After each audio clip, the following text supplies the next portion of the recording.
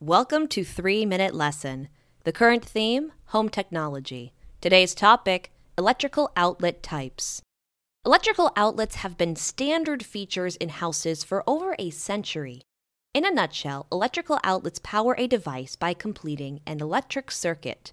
A live electrical wire is at one end, but unconnected to a neutral wire at the other end. When nothing is plugged in, the two wires remain separated and no electricity flows.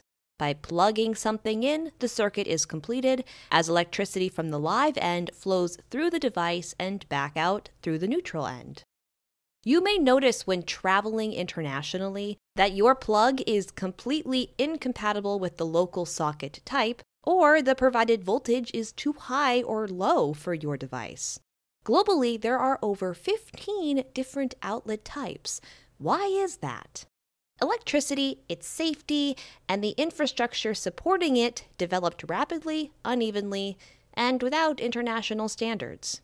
Plug and sockets were a British invention, but their development happened in the United States.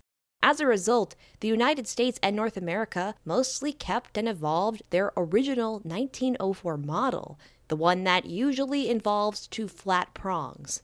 However, the U.S. model is notoriously unsafe because the prongs are not insulated and can have a wobbly fit. By the 1960s, other countries developed outlet types based on their own safety standards.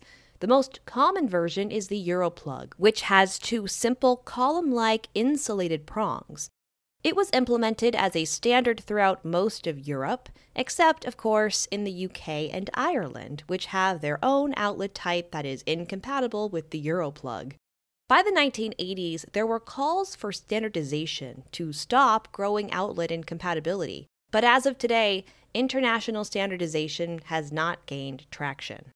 Finally, not only does outlet plug type vary by country, but so does the available voltage and current. The U.S. grid supplies about half the voltage of European grids because they were built and renovated at different times with different electrical needs. Japan has two incompatible power grids, with the southern half working like the U.S. and the northern half working like Europe. This split originated from the purchase of different generators from the US and Germany back in the 1800s. This resulted in two isolated electrical infrastructures. Electrical incompatibility is challenging to overcome.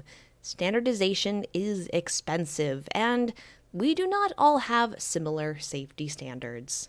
This has been your 3-Minute Lesson. See you on Friday.